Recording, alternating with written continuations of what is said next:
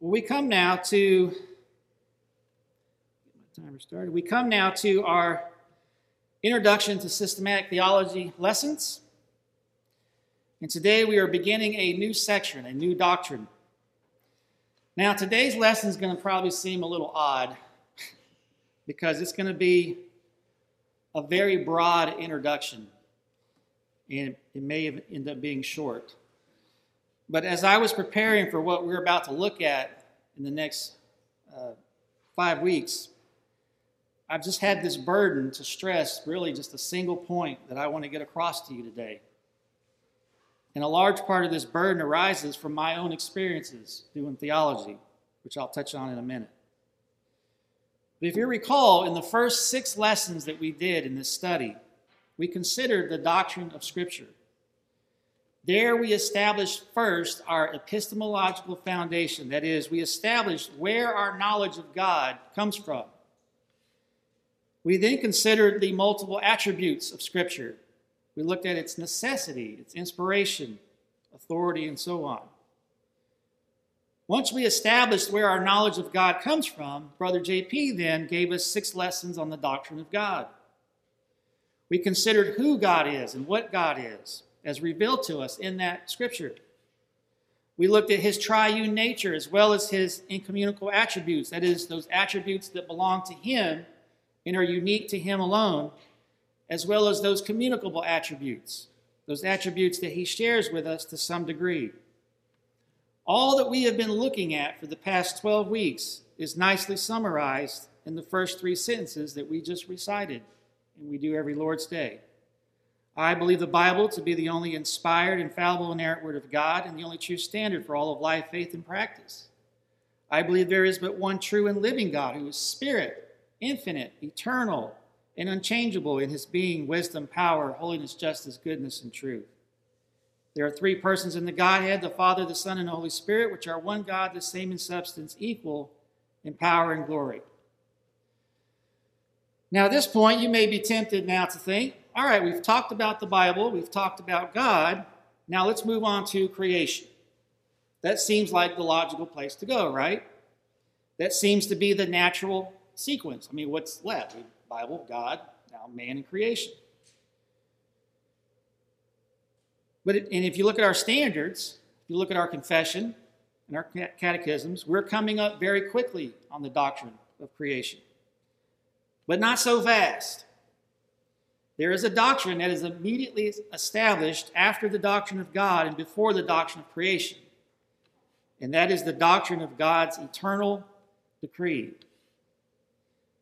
Not only do our standards include this doctrine, the divines thought it so important that in our confession there is an entire chapter dedicated to this doctrine alone in chapter 3, before we ever get to the doctrine of creation.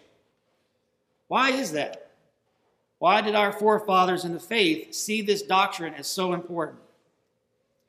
Well, I like something that the late Martin Lloyd-Jones wrote. He said, before we come to consider the doctrine of creation, there is something that we must consider first, and we do so because the Bible tells us about it. It is this: the Bible, before it tells us what God has done, leads us to the character of all God's activities. There is a great deal in the Bible, as I want to try to show you, about the way in which God does things. And it is important that we should consider that before we consider exactly what he has done. There are certain great principles which underlie and characterize all of God's works. In other words, before God proceeded to create the world and man, God had thought, God had willed, and God had determined certain things. So this consideration must come in at this point.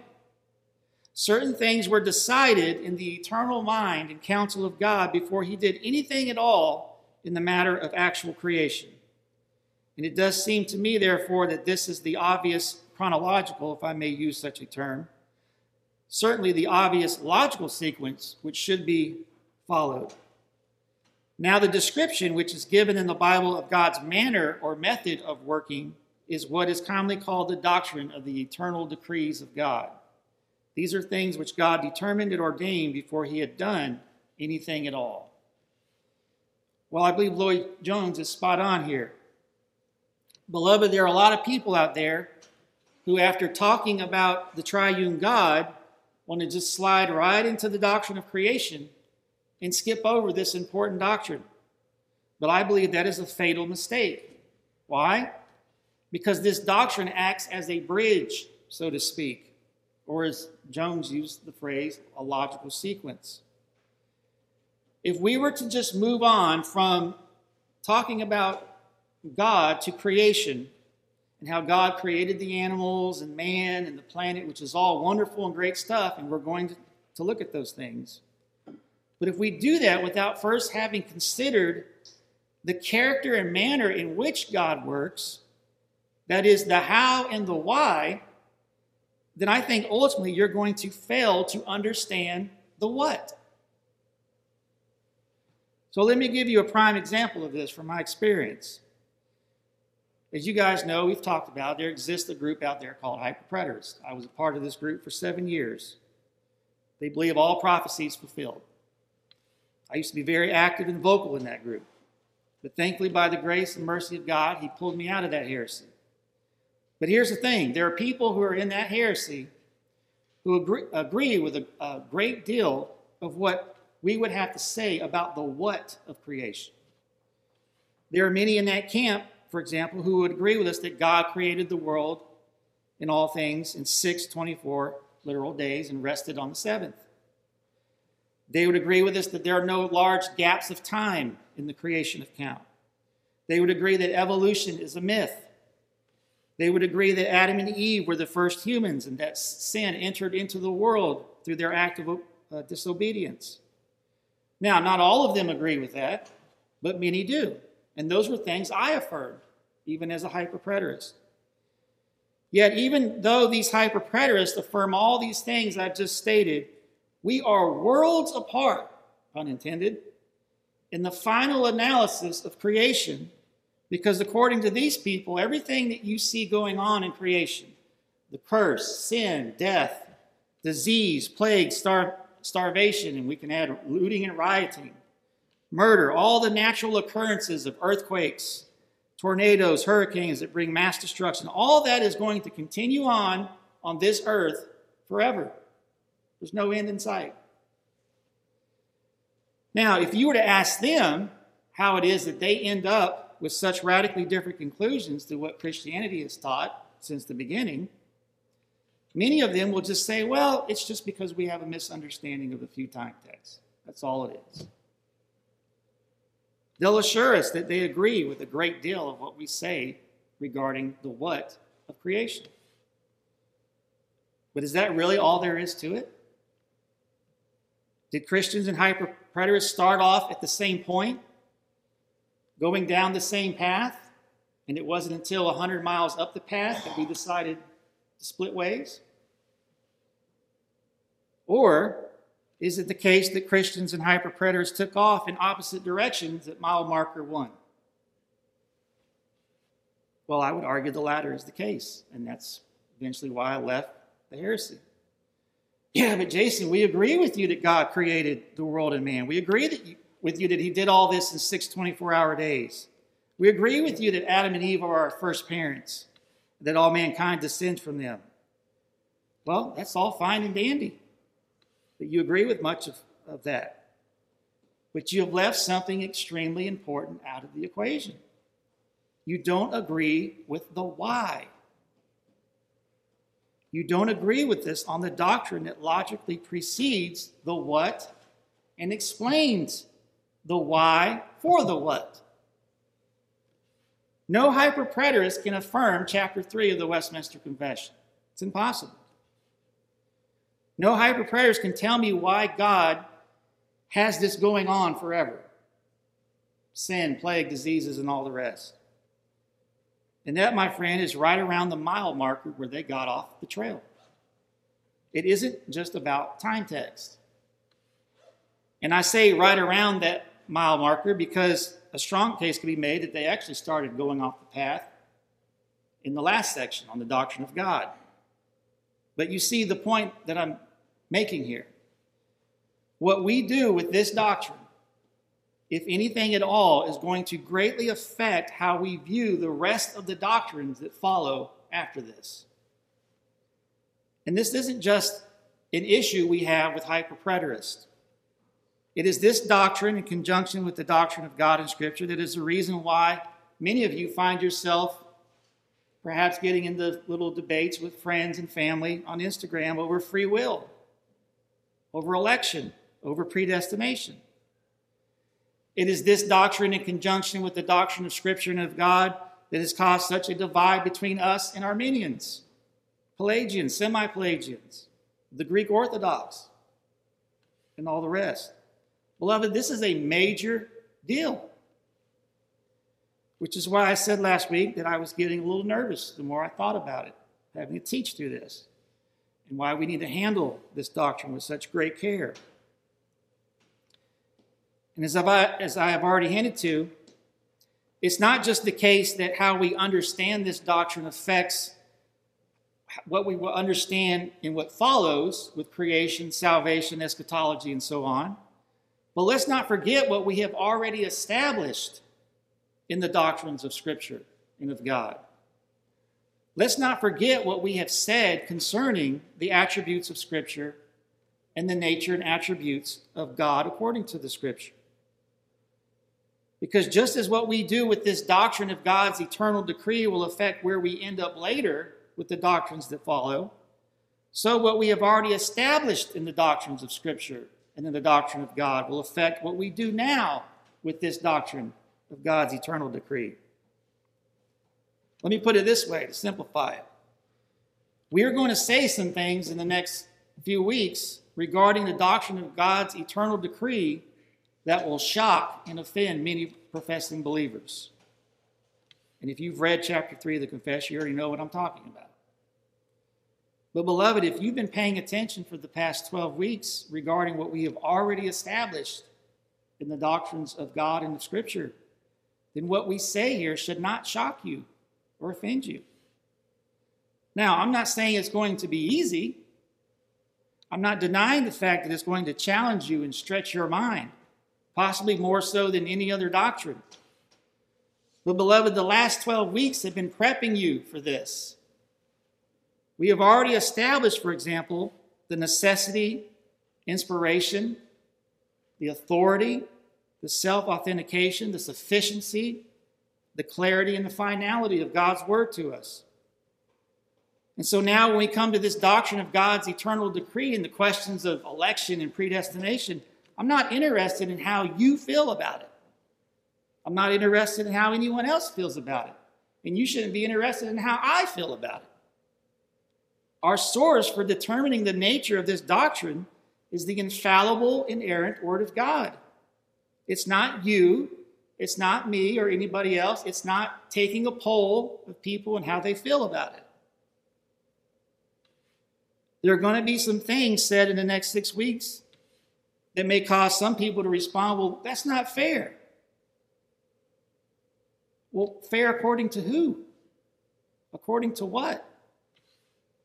I mean, take a look around you. We have thousands of people right now in multiple cities rioting, stealing, and killing people, all in the name of fairness and justice. As Andrew Sandlin pointed out this week on Facebook, more people have now died at the hands of protesters than at the knee of a serially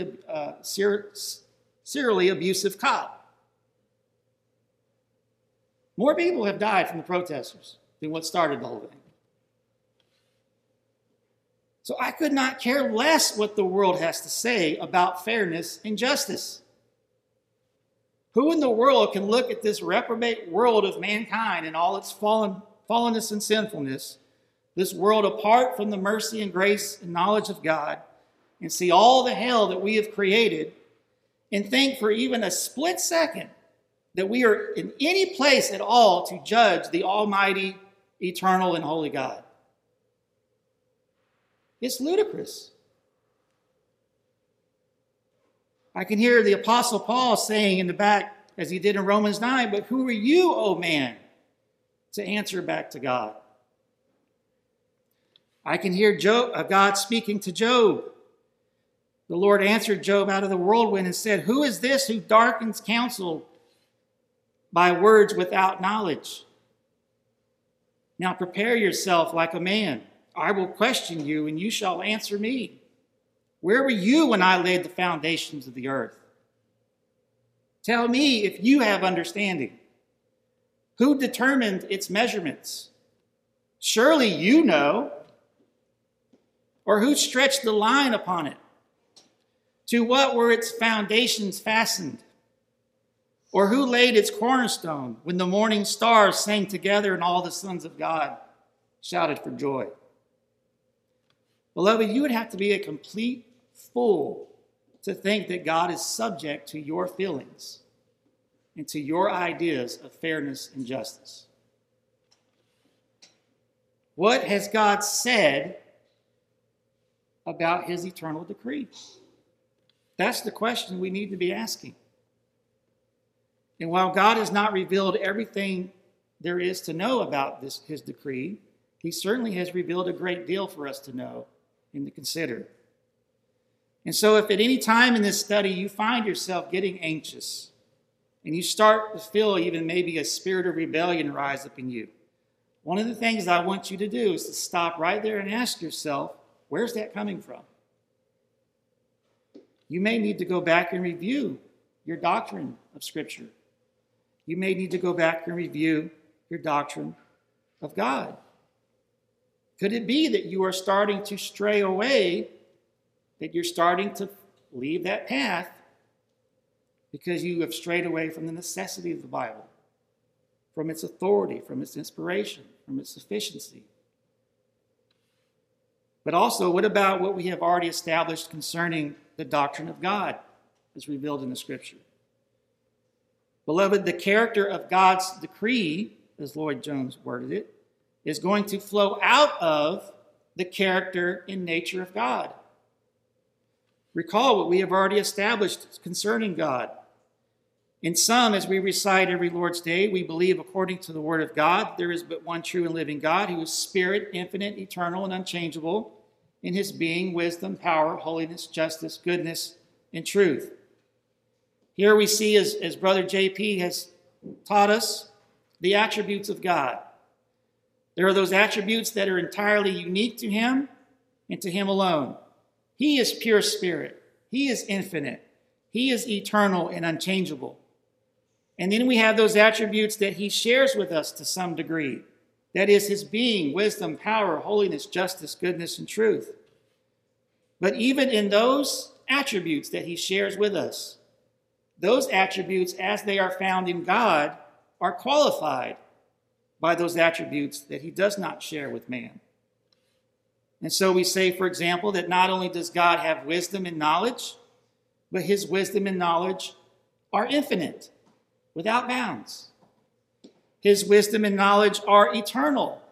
There was no beginning of his knowledge, no beginning of his wisdom, and there's no end to his wisdom and knowledge. And his wisdom and knowledge are immutable. His knowledge doesn't change. It's never changed. It's not changing now, and it's not ever going to change. But what I want to ask you today is, has that sunk in to you yet? Have the implications of what we've been saying and established so far, has that set in?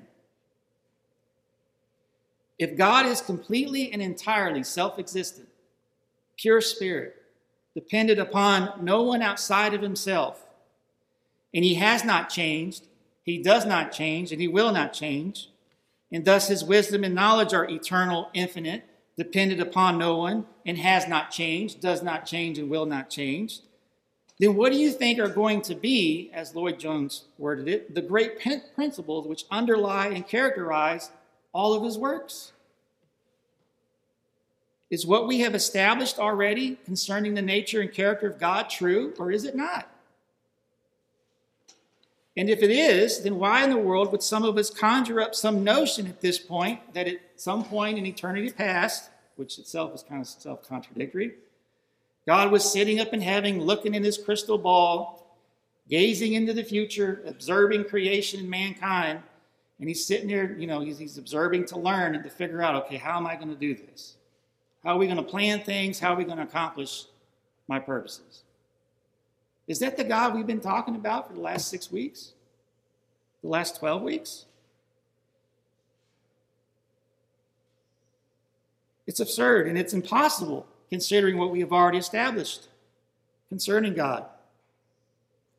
How can there be a creation that exists independent of God in his knowledge when it entirely depends on him to exist to begin with? And how can it be said that he observed this creation that somehow is existing apart from him to learn from it so that he can plan out his ways? It makes no sense, beloved. It's as if, metaphorically speaking, people are half asleep for 12 weeks and they're like, okay, amen, brother, I got you. Yeah, God's this, and that. And then all of a sudden we get to this decree of God, this doctrine, and all that just flies out the window. And now we're like, hold up, that can't be true. It doesn't sound right. This doesn't sound fair. It doesn't sound just. But again, I ask, how could it be otherwise, given what we've already looked at? Again, I like something Lloyd Jones says in this regard. In the light of the things we have already considered about the being, the nature, and the character of God, this doctrine of the eternal decree must follow as an utter, absolute necessity. Because God is who and what he is, he must work in the way in which he does work. As we have seen, all the doctrines in the Bible are consistent with one another. And when we are considering any particular doctrine, we must remember that it must always be consistent with everything else. So as we come to study what the Bible tells us about the way in which God works, we must be very careful not to say anything that contradicts what we have already said about his omniscience, about his omnipotence, and all the other things that we have agreed together are to be found in the scriptures, in the quote. Beloved, that is so important to understand. I can't stress it enough. Because as I already shared, it's heavy on my heart because of my own experience and my own failures to do this and the problems that it has created for me and for my family. And I don't want you to go down that same path. When we hear of some of the difficult doctrines that we're going to discuss in the next 5 weeks regarding the comprehensiveness of God's decree, the foreordination of all things, without exception, the predestination of men and angels, and the reprobation of others, we are going to get into some areas that are going to shock some people and offend them. And if you end up being one of those people, I want you to seriously consider the root cause for why that is. Could it be because there's something that we've already gone over that you didn't catch? Or maybe you did and you forgot it. The Bible, I would argue, is very clear on these matters. Again, it's not easy. It's difficult, but it's pretty clear on some things. But you know what? No matter how many verses we cite or how clear they are, you're never going to accept it if you have other issues going on.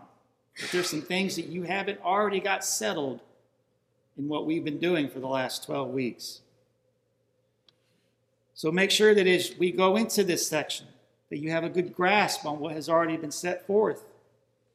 And as you move forward, don't forget those things and leave those things behind. Well, my time's about up, so I'll leave you with these last words from Lloyd Jones. We must approach the subject with humility. We must approach it with reverence. We must approach it by faith and with a ready admission of our own limits. We must approach it with an open mind, seeking and searching for the teaching of the Scriptures. We must come in a childlike spirit, ready to receive what is revealed to us, and ready, may I add, not to ask questions beyond the revelation of the Scriptures.